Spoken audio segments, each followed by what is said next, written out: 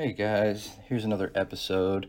On this week, we're talking about debt snowball, and it's going to have a sister video coming out right after it, so make sure you stay tuned for that.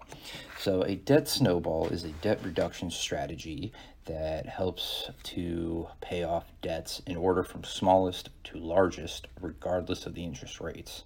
The method is often used to help individuals and family reduce their debt load and become debt free. So, this is a method here that can really be used to help pay off those extenuating bills that somebody might have.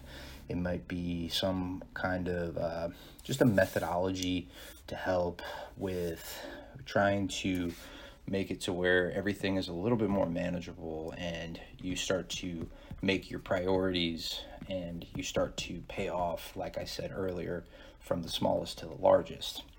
So the idea behind the debt snowball is to build momentum by paying off those smaller debts first. This helps to create a sense of accomplishment and motivation that can be applied to larger debts.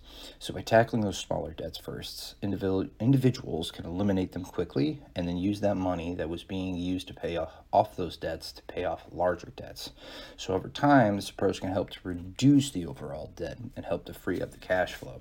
So to implement a debt snowball, individuals typically need to start by listing off all their debts from smallest to largest, again, regardless of the interest rate.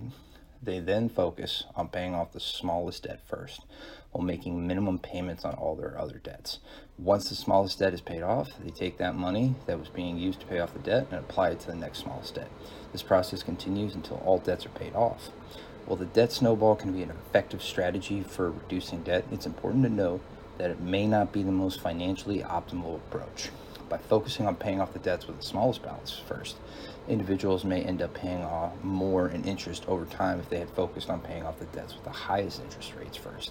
However, the debt snowball can be a helpful tool, and for those who need the motivation and sense of accomplishment that comes with paying off those smaller debts first.